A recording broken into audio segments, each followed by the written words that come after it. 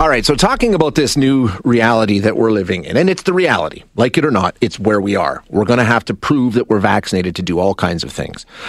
Or you've had a negative test, of course. You don't have to be vaccinated. You can get the negative test result as well. But that's the way it is. You're talking about travel, you're talking about entertainment venues, all kinds of different things. Some employers will require it, and there will be legal challenges around some of that stuff, and we'll see how they shake out. But let's just accept the fact that that's where we are. If you want to go to an Eskimo game or a Stampeder game, no, Stampeders are still good, I think. It's Flames, Oilers, Jets, all the hockey teams. If you want to have a seat, you're going to have to be vaccinated. So that's where we are. So why don't we have a system that makes this easy?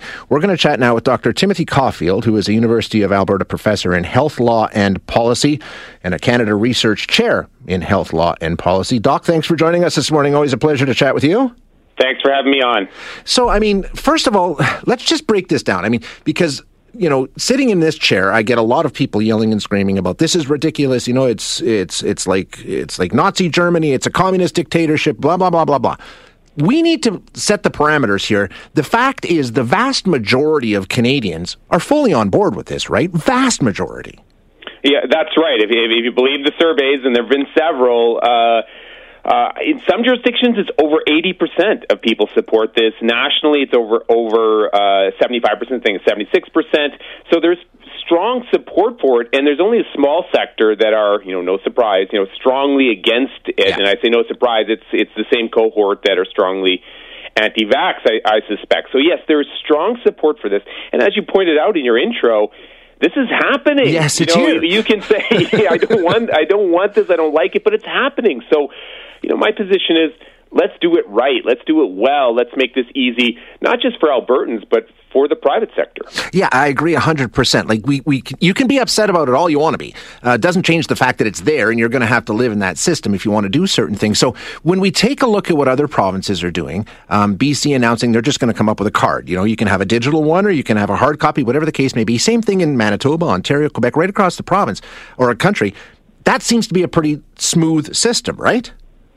It does. It does seem, and I think that, the language of passport and all the talk about privacy and bureaucracy, I think it makes it sound more ominous than it really is.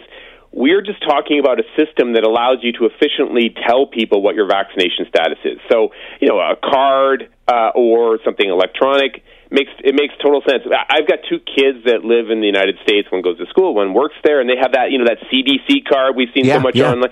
Hey, they carry it in their wallet and they pull it out when they need to, and that kind of system makes a whole bunch of sense. And then and from a privacy perspective, we have to remember you're still controlling that information. You can choose to pull it out or not pull it out, and so I think the privacy issues are also often overblown. Well, and the other privacy issue, it's not, this is just a card. You could have a card that just says this person is fully vaccinated. That's it. There's no health information being disclosed whatsoever. That's right, and I think it's often, even we saw the Privacy Commissioner of Canada talking about the potential for privacy issues. It was almost like you were going to give these individuals access to your health records. Exactly, yeah, here's the chart from the doc. Yeah, that's not what's happening at all, right? And that's not what we've seen in other jurisdictions. The other thing I think is really important to note, Jay, is that in jurisdictions where this has been rolled out, so France and Quebec, we have seen an uptake in vaccination. Yeah. And I think that, those are the complacent community, those who are slightly hesitant. They go, okay, well, maybe I'll, get around to getting this done. Believe it or not, there's still people out there who fall in that demographic. So, there's that benefit. And the other thing I think is really important to recognize is, yes, vaccines do slow the spread. The Delta has, caused some questions around how the degree to which that's the case, but evidence tells us it does stop the spread. Not only does it protect you and reduce hospitalization and severe disease, it does help slow the spread. And of course, that's the reason that a lot of these facilities are adopting this policy.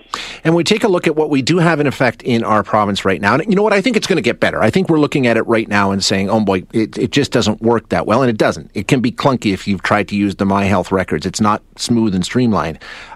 I think we'll get there at some point. It'll some of those bugs will get worked out, but it's still not as simple as the other provinces that just have a card or a digital card, or even the one that the feds say they're coming up with at some point, where you'll just have this record on your phone kind of a thing. Just making it that much more simple, I think, would reduce a lot of the resistance that people have to it, right? I think so. I took a screenshot of my Alberta Health. I don't know how you've done that. It looks ridiculous.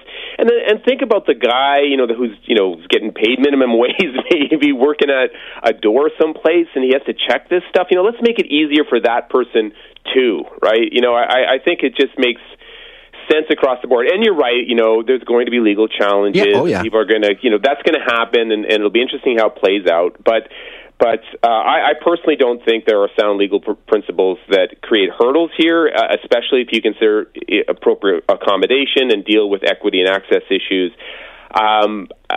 This is happening. Oh, yeah, absolutely. It's happening. It'll be interesting to see, in terms of the negative test result. At this point, Doc, you can still get free testing, I think, right? But will that apply to this? Do you know, has that discussion happened in terms of if you don't want to get vaccinated, but you'll provide a negative test result? Is that going to come to the cost of that person on their own? That's my sense. I think this is operationally what we have to figure out. I don't know if you've had to get. I've been on one trip and I had to get. It was a work trip, and I had to get tested. It's not cheap. It's not cheap if you pay for it, yourself, right? So that's going to be a big incentive for people to get vaccinated. And of course, that's what other jurisdictions like France. That's what they were hoping, and it panned out. And the federal government, where do they fit into this? I know they've really taken a hands-off approach and they don't want to bigfoot the provinces, but at some point, having a federal vaccination certificate makes a lot of sense. It does. You want this. You want it to be uniform across the country, and also for traveling, right? So we don't have the if you're going across the border, we have all these different forms of vaccination cards. So let's make it uniform. But I do think the first logical step is for the provincial government. It really kind of falls under their jurisdiction largely too, right? To step up and make this happen. Yeah, exactly. And we'll see if they do. Interesting discussion. Thanks, Doc. I appreciate your time. Thanks very much. Dr. Timothy Caulfield, who is a University of Alberta professor in health law and policy.